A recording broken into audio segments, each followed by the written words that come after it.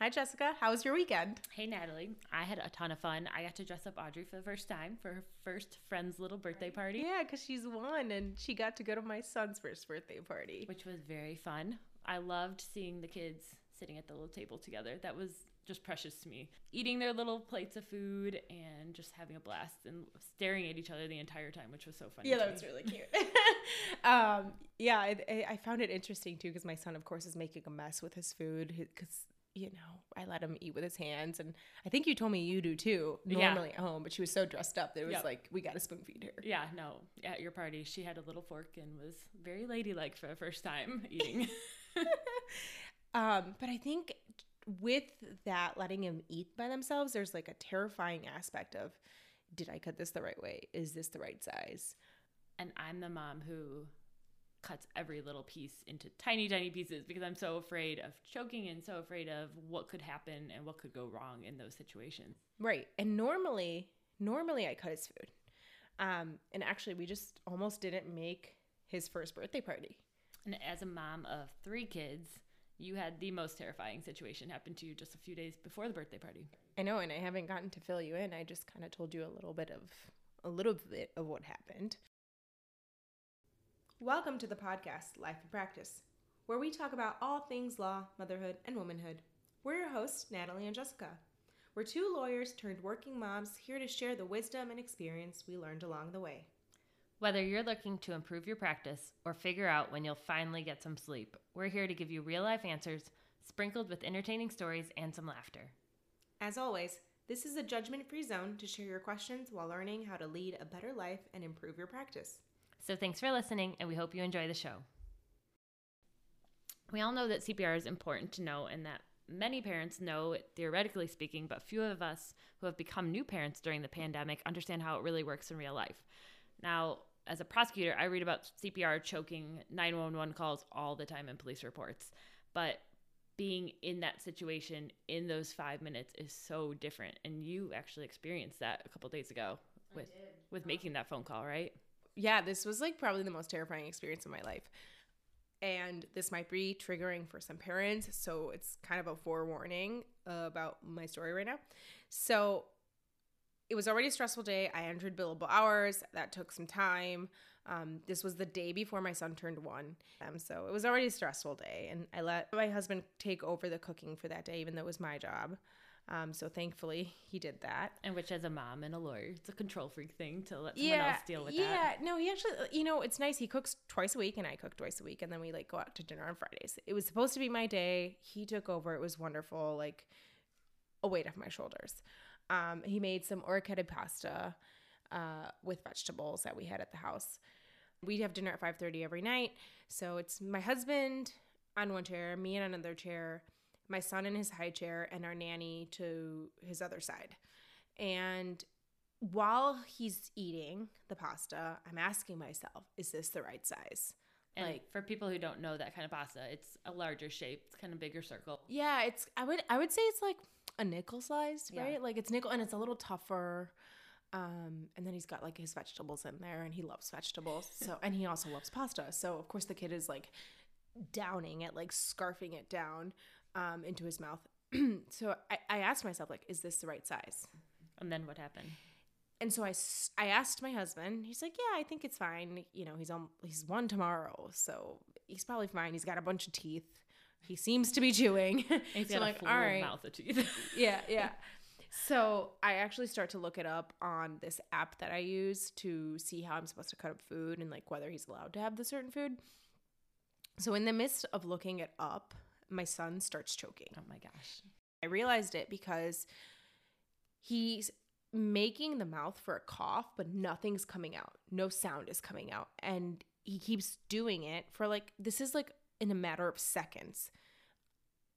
And then I'm like, oh my God, he's choking. And the nanny realizes it too. And we unlock the table from his high chair. Yeah. Which is, I don't know why this table is always tricky to pull off, but I whip it off. I think I slammed my arm onto the table while I was doing this. I whip it off. I unstrap him and I start hitting his back because he's now turning red. Yeah. And so I'm like, just like pounding his back, and an Oriketti, like whole Oriketti comes out. Oh my goodness. And meanwhile, while this is happening, I'm yelling, call 911 to my husband, which you're supposed to do. You're supposed to find a person and tell them to call 911. And so he calls and they hang up on him. Oh my goodness. And I'm like, oh my God, you have got to be kidding me. So then after I hit his back, the nanny's like, he's still red. You need to push his stomach, like give him the Heimlich. Yeah. And she was certified, I want to say 2 years ago. She doesn't remember it as well because, you know, you're supposed to do it every year. Yeah. Yeah, you're supposed to you're supposed to practice it, and you don't normally practice it in real life. But luckily, she knew that I was supposed to hit his stomach, and so I squish his stomach, and more pasta comes out, like 2 halves of the Oriketti. So imagine like 2 halves of a nickel. Yeah. And saliva, like stomach stuff. So I have chills right now thinking of all this and just seeing a little baby in that helpless situation. Like, and like I didn't see that he was red. My nanny and my husband saw that he was red. I just was like, I need to like save him. I need to get out whatever's out. And I was like, I don't know, it was terrifying.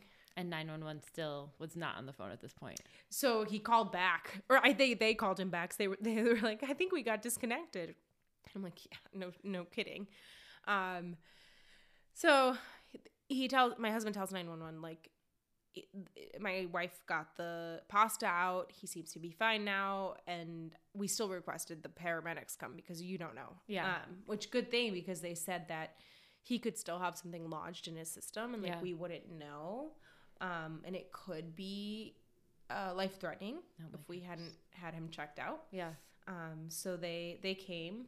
I want to say it took them like 7 minutes. And they're not that far from here either. No. That's what's crazy. Yeah. There's a train track.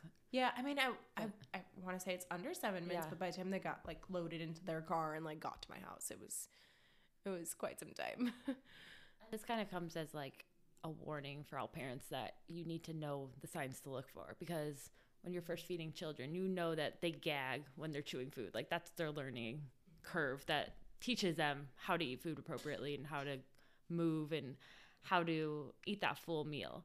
Mm-hmm. So you kind of always notice your kid gagging every so often when they're chewing. And I look at the kids and I'm like, okay, you're fine. No worries. No worries. And you never expect it to go to that next step though, in actually gagging and turning red. That's the scary part. Yeah, so he used to gag a lot, like on broccoli and stuff, and I knew it was gagging because sound was still coming out as he did it. Yeah. And my husband would be like, he's choking. I'm like, no, come down, he's gagging. But this time, no sound came out, and I was like, yeah, he's choking. Oh my gosh. So the paramedics came, checked him out. They like tested his blood pressure, like a bunch of stuff, listened to his lungs. And it's funny, my husband asked, he was like, what would have happened if we didn't get it out and the paramedics, and we waited for the paramedics, and like he would have died. That's terrifying. Like, yeah. Just to think about that, because then you have that lingering in your head for days. Oh yeah. So I think this happened on like a Monday or a Tuesday, and my body was just, it reacted to it for the entire week. Like, it was hard to concentrate. I felt sick. I'm pretty sure like I was nauseous, and I definitely had vomiting at one day, which is TMI, but it's understandable as a mom. Like, that's your biggest nightmare, is your kid being in a helpless situation and you can't do anything about it. Yeah. Well, and the day that it happened, I told my husband, I said, we're going to in-person CPR. And so now we're scheduled for a couple days from now to go in person here in Downers Grove. As a mom of 3, I have never taken a CPR class, which is ridiculous because we've had so many situations, not my kids choking, but I've been in the situation where I was on the end of maternity leave and I was choking every week on different foods. What? No one could figure out what the deal was, what was going on. It was just, anytime I would sit down and eat something, I would start gagging, choking. My husband gave me the Heimlich a number of times that summer. I had like 2 weeks left to go back to work, I think, to finish my maternity leave. I was at home with the 3 kids, and you always think about, okay, I'm going to do this for my kids. I'm feeding them food or whatever. You're kind of eating on the run as well. We're sitting down, starting lunch. I'm picking up tortilla chips on and off while I'm feeding them their own lunch as well. All of a sudden, I start choking. My husband's not home at this point. I'm by myself. God. I had just given birth to my second child. So he's like, whatever, a couple months old. I want to say 4 or 5 months old. Not even. It was 3 months old. My oldest was 2 years old. He sees me choking. He's screaming his head off around me. I'm trying to do everything I can to get it out of me. I'm drinking water. I'm over a chair trying to pull it out of me. So I called 911. Well, on 911, I can't say anything. All you hear is me choking like crazy, trying to spit it up. I hear the operator keep asking me, like, what's the deal? What's the deal? Are you there? What's going on? I'm gagging, trying to get someone to understand that I'm choking. Oh my goodness. So I'm on the phone for what seems to be literally forever. It was probably 30 seconds to 60 seconds.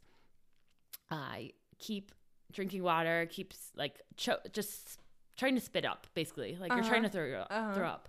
I was told by a fireman years ago that if you're ever in that situation, gag yourself like you're at a college party, kind of. And that's what he told me to think about. But not take shots, right? Yeah. So just gag yourself like you're at a party to make yourself sick. So I'm trying to do that. I spit up a little. It still hurts like crazy in my throat, but now at least I'm able to talk a little bit. So I'm talking to 911 operator. She's telling me, she's like, well, if you can talk, there's air going through, you should be fine. They asked me the same thing, like, do you want the paramedics to still come? I'm like, 100%. So I live half a block from the fire department, if that. Like, I could literally throw a rock at the firehouse from where I live. And they take probably 10 or 15 minutes to come to my house. Because they're like, she's fine, she's got air. Because I have air, so it's all fine. And I'm just losing my mind. My 2-year-old at this point is just going crazy because he thinks mommy was almost like in a really bad situation. And he's crying his eyes out. Yeah, which I was. Which is kind of nuts that your 2-year-old knows that you're not okay. Yeah. Well, like he saw me weeks prior, like leading up to all these choking incidents, but my husband was always home. So it was so different. But he knew what to expect of mommy's choking. Like, that's scary. Right. And normally he sees daddy helping. Yeah. And now maybe he knew, like, dad's not home. Yep. And whenever I would cough, he would always like come up to me and he'd start patting my back, because that's what my husband would have to do, is pat my back to try to help me like spit it out. Back, yeah. Right? So this poor little boy is going up to me during this whole incident, patting my back. Paramedics finally come. We're talking to them. They do the same thing as what they tell you. Like, okay, do you want to go to the hospital? There could be something else lodged in there. At this point, I mean, I'm like, whatever, I'm fine. I think I'm good. But I asked them the question, which I never really thought about before, because I've read literally 1,000 police reports of 911 incidents. I've had 911 operators in court testify before about people calling, making complaints, whatever. And I asked them, I'm like, why didn't you come the moment I clicked 911 on my cell phone? And they said that, which I didn't realize, which is, I feel stupid as a lawyer and just as a mom, that your cell phone doesn't register with 911. What? That they cannot locate your house directly from your cell phone. You have to actually register that number with either your town or with certain apps, like Smart 911 is an app that you can use, and then it registers your house address to a 911 operator. So in my situation, they could tell that someone in the vicinity was calling 911, but if they were to drive out and go in that area, they could only find you within 1,000 feet. So worst case scenario, if you're calling 911 because you're in that situation, you're choking, no one else is around you, run outside your house. Right. Like, that's what I would learn. Like, literally, like, yeah, run outside your house and be waving people and hope to God someone's like out there and sees you and can help you, whatever, at that situation. Or what I should have done is text my husband to call 911. That would have been the alternative too. But you don't think about that. All I'm thinking of is I have 2 little kids. What the heck am I going to do if I'm on the ground and I'm not here for them? Like, that's, I was just crying my eyes out when this is all happening. That is terrifying too.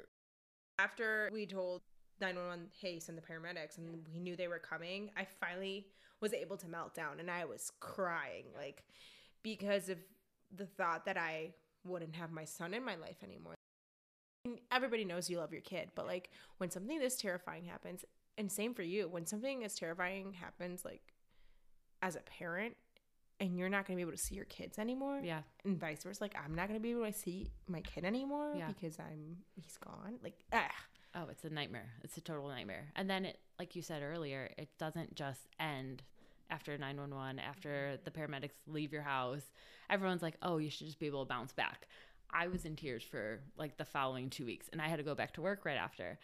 And that's when I started calling doctors like crazy and trying to make all kinds of appointments, being like, what's wrong with me? Because this can't keep happening. Like, I don't ever want to be in that position to have my kids without their mom at the end of the day. And did you figure it out? Yes. And now I went to an ENT. It was basically a lot of acid built up, which makes sense. I mean, you're a mom. You drink a ton of coffee every day. That's what I was living on at that point. I had a brand new baby. But they also just said that my esophagus was smaller than most people. So that was another problem, which you can't really do anything about. I mean, it's just you're dealt with the cards that you have. And it's just scary, though, because I would have never known that had I not been in that situation. And thank God it did get saved. And even to like have to go through all those steps, right? Like to prove to your employer, like something's wrong with me. I need more time. This isn't okay.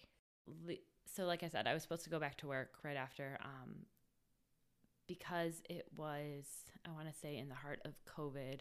I was trying to get doctor appointments. I couldn't get any, I think. They were limiting appointments at that time. I was not ready to go back to work at all. Looking back, if I would have gone back to work right then and there, I would have quit my job. Like, there's no doubt about it. It's just I wasn't ready mentally. I was so afraid of what could happen if that would happen at work in that situation. And then it's one thing to be with your kids in that situation. Well, as a lawyer, right, there's like a certain persona and composure you have to have. Yeah. And you don't want to be the lawyer that's constantly joking. Yeah, especially at your office. I'm in a place where you sit and you eat lunch on the go, you eat it at your cubicle, you eat it just running errands in between court calls.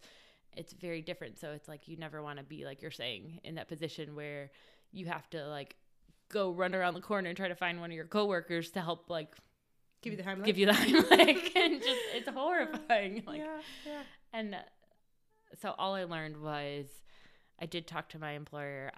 I needed some doctor appointments. They were really understanding, but it was also terrifying to try to talk to them about it. It's like you want to share some details, but you don't want to share details that you're also almost, in a sense, going through like PTSD almost, like from that situation, and you're just not ready to go back. Well, I mean, motherhood is already exhausting, especially with a newborn. You're tired, you're not sleeping, you're trying to figure out their schedule.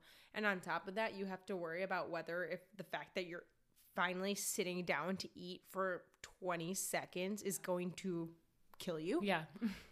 Like, that's added stress that we don't need. And nobody wants that. I mean, at the end of the day, you just want to like be your best self, be the best self, be the best mom you can for your family. And you hope that your employer can understand that in the midst of it all. And I think like these stories show that like our children comes first. Yeah. Like no matter what we do, they're always going to come first. And you don't realize that when you're pregnant. No.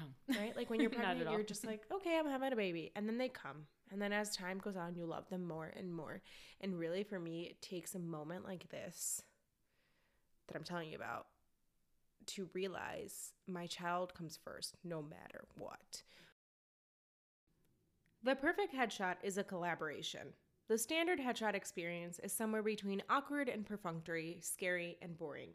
But now when you hire Peter Gubernat of PG Headshots in Downers Grove, Illinois.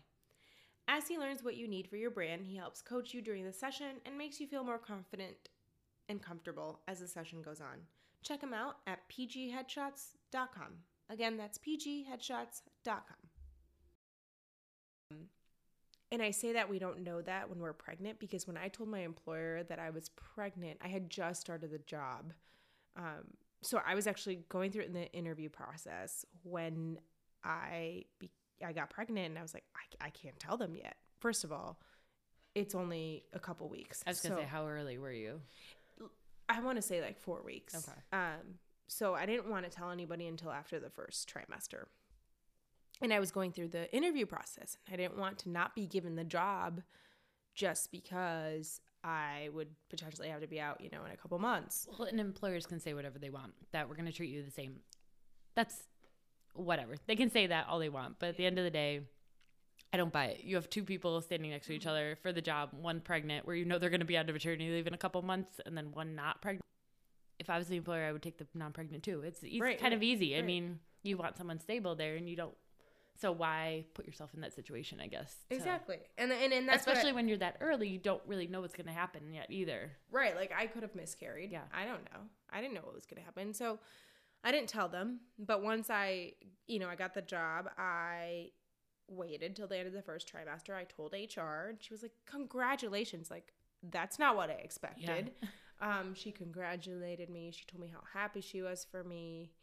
And she told me when I was ready to tell the partner that I was pregnant to let her know. And she would give me some tips. And I think I ended up telling them when I was 6 months pregnant, just because I wanted to show them for a couple months that I could do the job. Yeah. And that it would be worth keeping me around even after.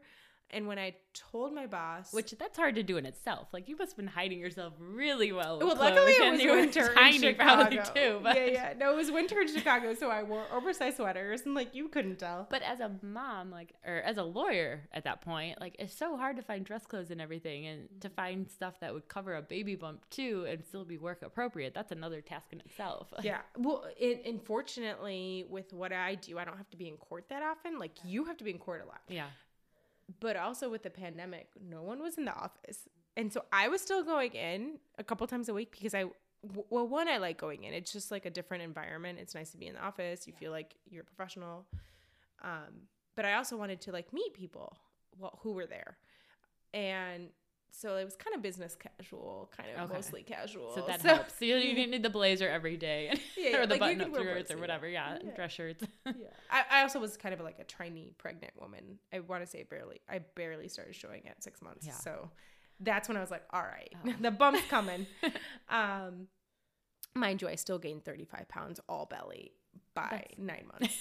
It was kind of nuts. I looked like I had a giant balloon on my stomach. That's all moms, so. Yeah. But anyway, so I told my boss, and he also told me congratulations. And he told me, you shouldn't let your career get in the way of life. And instead of saying, you're right, thank you for saying that, I justified myself. I excused myself. I said, and vice versa. I shouldn't life get in the way of my career. I'm still going to be here. I'm going to be fully devoted, right? Because that's what I thought. Yeah. And then after my son came, of course, things change. Work is still a priority, and I will still do what I need to do for work. But my son is also priority. Yeah. And I think he's priority number one. But isn't it crazy how someone says congratulations to you, and the first thing that comes back out of your mouth is, but I'm still going to keep up with my work. I'm coming back to work, because that was my exact reactions. And every time that I've announced that I've been pregnant to my office as well, is that I've gone to the main boss at our office, and I skipped over everyone else, basically went to the main one, told him the same thing. Hey, but I waited till, I want to say, almost 20 weeks after the first. The first one was easy to hide. The second two were harder, because you definitely show so much faster, and you don't realize that as a mom or a female until it just happens. Literally on my second pregnancy, I felt a bump.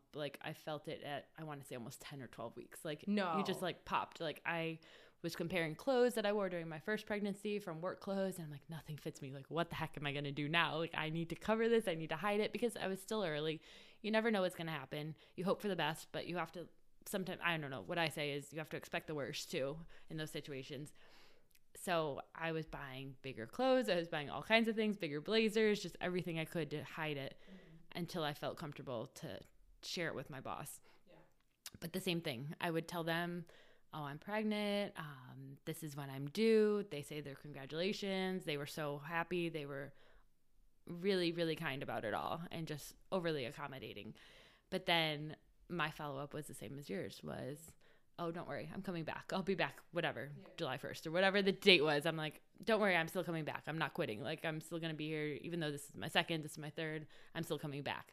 And it's weird that you have to like justify that to yourself and tell them when really it's none of their business. Like at the end of the day, what you decide, because you don't know during maternity leave what your mindset's going to be. You might change that. Like I've known a lot of moms who they say they're coming back, and it's not until they're literally step back into that office, work for a couple hours, and then decide, I don't want to be here. I want to be with my children. Instead, I want to stay home. And that's the hardest decision I think a working mom can ever make, is whether or not she's going to go forward with her career that she put all this time and energy towards, extra schooling, a lot of money. Yeah, a lot of money. And that's still paying student loans. That's what's always in my head, is I have so much money into this. I had my parents helping me. I had my husband helping me. And I'm just in that situation where it's like, you want to do the best you can, but you also want to just be a like role model for your kids. I mean, yeah. And for me, it's like all that. And I'm also intelligent. And, you know, once my kids go back to school, what am I going to do? Exactly. Or once my kids start school, not go back to school. Once my kids start school, what am I going to do? He's going to go to, you know, what is it, preschool in age 3 or something? Yeah. What am I going to do? Just sit at home? Which there's nothing wrong with that. Like there's a lot of moms who do that, and I applaud them. Like the fact that they can stay 100%. home and do that. Like 100%. It's amazing to me. And I'm actually like jealous. Half of me is just like cringing because I'm like, I wish I could be you. But then I know that I'm going to have that guilt inside me of, I worked really hard for this degree. Hard for a law degree, and I want to use it in some even fashion. Though some days I want to bang my head against a wall because it's really complicated and it's really complex and it takes a lot of work, and you feel like I should know this answer. I shouldn't have to spend so much time looking this up. But I think that's what we're trained to do. And I think, that's the hardest part, is like, am I really not going to think about the law after I spent so much money and time on it? Yeah. And once my kids go back to school, what am I going to do? And I think that's where we kind of brought this podcast to light. And you have to practice balance in your life, and you have to figure out what the best balance is for you. And for every mom, it's going to be different. And I also think like we don't even, as working moms, we don't have a lot of time to sit there and have a conversation with a friend. Yeah. We don't have a lot of time to call up a friend and say, hey, my child almost choked the day before his birthday. Yeah. I texted a few friends, but it wasn't a full conversation. It was like, hey, just so you know, you should take CPR in person. Yeah. So that's part of the reason we created the podcast too, is we want other mothers to know they're not alone, that like there are other mothers that go through similar situations and we have similar thoughts and similar anxieties.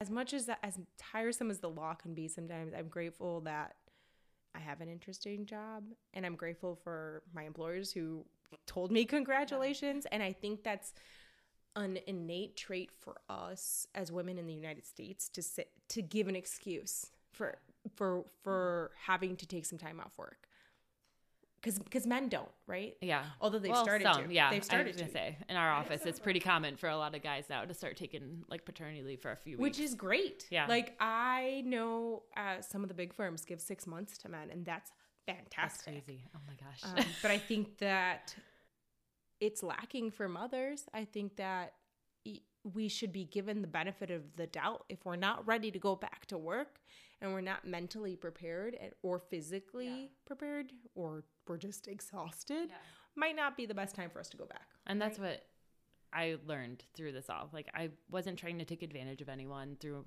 my job. I was just not at that point. And I'm so thankful that I was able to get those extra, I believe it was 2 weeks. But in those 2 weeks, I went to the doctor appointment I needed to. I got everything situated. I started on medications that I needed. Like, I figured out safety plans. Like, you just was more mentally prepared in that time. And if I would, like I said, if I would have went back the 2 weeks earlier, I would have quit probably walking in that door, because I was just so mentally drained from everything that had happened and just so scared about what could happen in the future. And you don't want to be in that position. So it's like you work for the government. Yeah. County. Yeah. So how did you approach asking them for the extra time? So I wish I had asked for an extra 4 weeks. So I took the 12 weeks FMLA leave.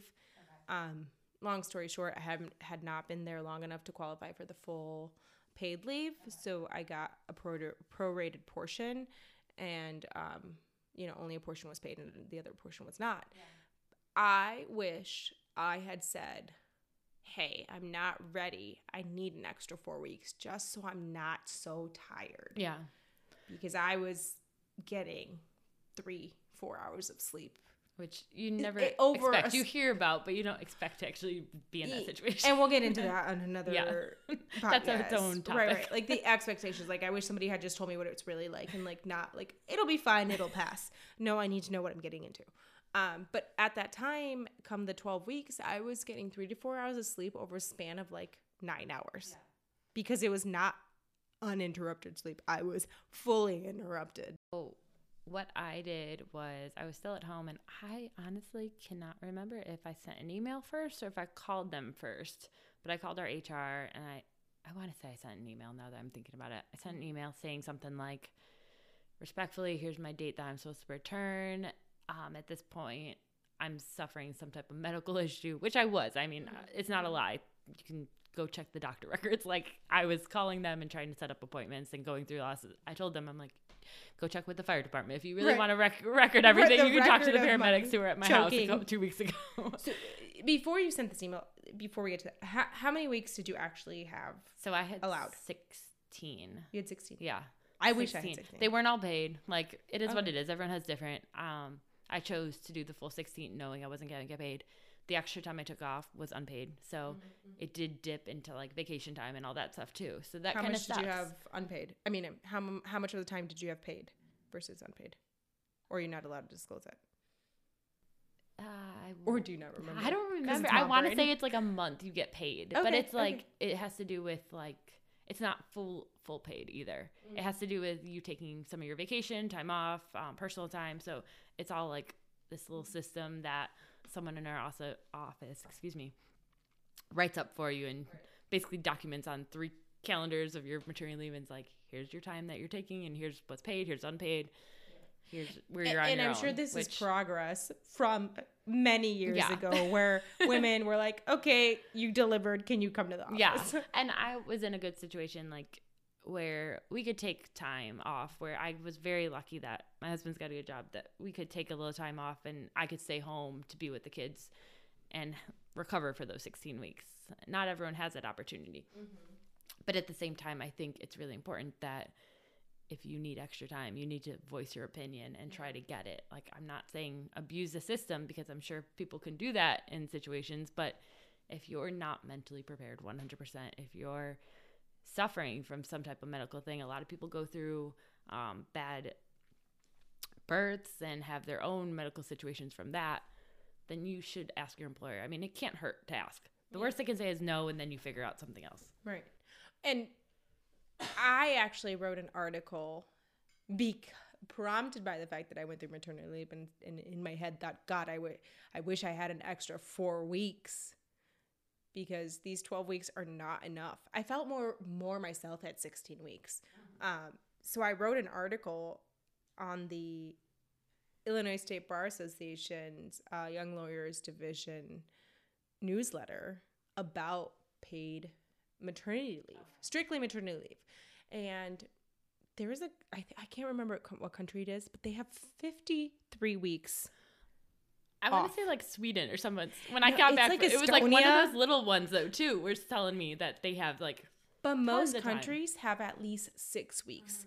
Many have well more than 6 weeks. A lot of them have at least 6 months. That's what I was learning about during maternity leave. Right. And so I wrote in the article, like, look at all these countries that have so many weeks of maternity leave and we have none. Yeah. We don't have, well, I digress. I forget that when I wrote the article, Congress at the time was talking about passing maternity leave and it got reduced from whatever number they were initially proposing. I think it was the 12 weeks and it got reduced to 4 weeks.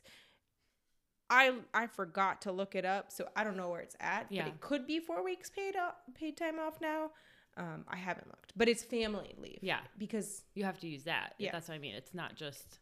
that's what they were proposing was 4 weeks paid family leave, and then you get your full 12 weeks, 8 unpaid. But yeah, motherhood is tough. Finances are tough. You're asking me to go back. You want me to continue to be an employee. I want to continue to be an employee, but like there's got to be a balance, and we have got to be allowed to speak up and tell employers, hey, this is what we need, because like you're saying, we want to go back, but if we go back too early, you're not going to be a good employee for them. Right. You're just going to be a tired employee. Are you joking? No, I'm not choking. I had just a sore throat last week, recovering from being sick all week, and my throat got so dry, and it looked like I was choking though to you probably. So I'm like downing water on the side. And bringing back the original topic with Jessica not choking. I think the moral of all this is your child becomes number one. Yeah. You don't realize it until they're here. And as time passes, you fall in love with them more and more every single day, and they become number one. But at the same time, you have to put yourself first when it comes to jobs too. Yeah. Well, and just being a good mother, being a good wife, being a good just role model in your place of employment, because other women are going to be looking to you too when you get back into that workforce. They're going to be looking at you, how you handle certain situations. So you do have a lot on your plate, but if you put yourself first, like you're saying, and make sure that you take care of yourself in those situations, you can be the best in those situations. Right, and be a better attorney for it. Yeah. You can say, hey, I'm not ready. Yeah. Just a couple weeks, please. Yeah. And then I'll be 100% there when I'm at work. Yeah.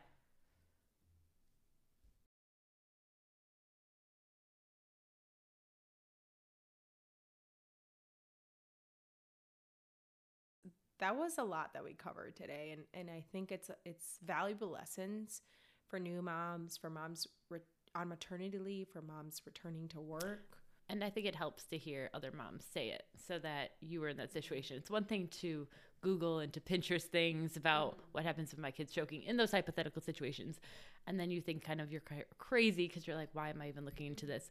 But until you hear another mom say, this is what happened to me, it could potentially happen to you, it helps ease your mind because you'll be ready. You won't be in that panic mode. You'll still be somewhat panicked, but at least you'll know, okay, here's the steps, do this or whatever, and then I'll be okay, and my kid will be okay.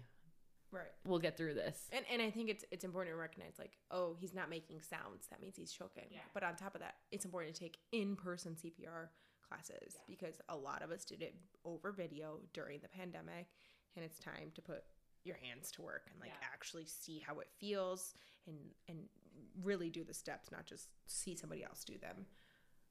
And look into the 911 system for you. Yeah. So tell me a little bit more about that, because I actually need to look into that. So with your cell phone, we're so used to the olden days, everyone would have a landline. So it hooks into your house. That's registered somehow through the telephone wires, and police departments and fire departments would then be able to track exactly your location when you're calling from that landline. Your cell phone doesn't pick up like that. Your cell phone just sends out a ping basically saying, here's my vicinity, and what the paramedic told me is it's within 1,000 feet. So he would know I'm in this corner of my block, but he wouldn't know what house to actually drive to look to. So that's why I said, if you're in the situation where you haven't registered that 911, get the heck outside, go stand and start screaming. Scream as much as you can, trying to draw attention to yourself if you're ever in that situation and you're not within walking distance of a fire department, because hindsight, I should have just ran out the door. Yeah. But I had 2 kids. Like, what do? You just, you don't know what to do in that situation. It's hard to think when you are in a life-threatening situation. Yeah. So I'm sorry, what's the system? So what you need to do is either contact your village or county. There's different things depending on where you live. If you contact them, you can actually register your cell phone number with the fire department and the police department in your area. So don't call the fire department and police department directly, but call your village or city. You can. It differs on every town because I was looking into this. So maybe call your village or your city and ask them. Yeah, either call them. You can Google it a lot of the times. Yeah, say, hey, I need to register my number with the emergency services. Yeah, there's also, though, a website that I was using. It's called smart911.com, and you can just sign up there, and it'll ask you for your phone number. It'll register your address with them, and then somehow that gets registered. And you can even do alerts on there. You can do notifications about traffic emergencies in your community. Like, it's crazy. It's kind of like Ring, but for 911 situations. And not a bunch of people complaining. Yes. No one complaining about the dog across the street. Yeah. Who's this delivery man? So that's another good app. And that's something good for moms to know that's actually out there, because I would never think, like I said, I was the prosecutor who read 1,000,911 reports and never thought that they wouldn't be able to possibly trace someone on the other end who wasn't speaking and using real words. So if you're choking on that other end, or if you're not making a sound at all, they can't find you. And that's scary to think about as a mom. Yeah, no kidding. And for those of moms with older kids, teach them as soon as you can 911. Because if your kids are vocal at all, I know we went through that a lot after this all happened with my 2-year-old. I mean, he was saying some words, talking a little bit, but we were trying to get him to say 911, call this. On a cell phone, it's kind of hard, but at least if you're in that situation where you're choking, you can at least call the number 911 and then put the phone up to the kid, and they can kind of say some things, and hopefully the paramedic will then realize, okay, they're choking or whatever. Yeah. But in hindsight, like I said, also send a text to someone if you can, hoping that they're going to relay the message. I wish you could text 911. I wish you could text them here's my address. Which I feel like I did look into, but I'd have to, I don't remember. We'll have to look that up a little more. Put some of that on our social media. Yeah. I always thought about that, if I'm in a situation where I can't talk, and I just text 911. Yeah.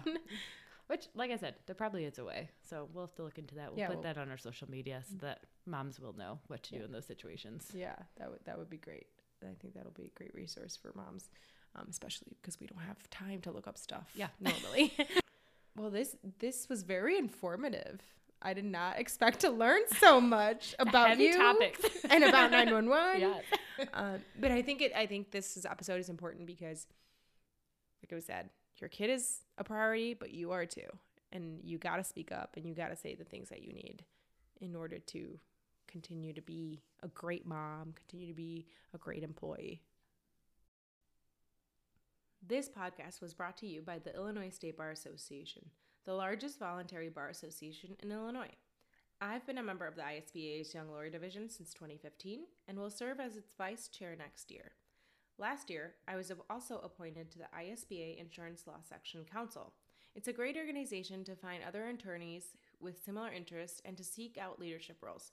Check them out at isba.org. Well, thanks everyone for tuning in to Life in Practice. We're Natalie and Jessica. Be sure to check us out on social media at Life in Practice, or visit our website, lifeinpractice.com, or send us an email at podcast@lifeinpractice.com.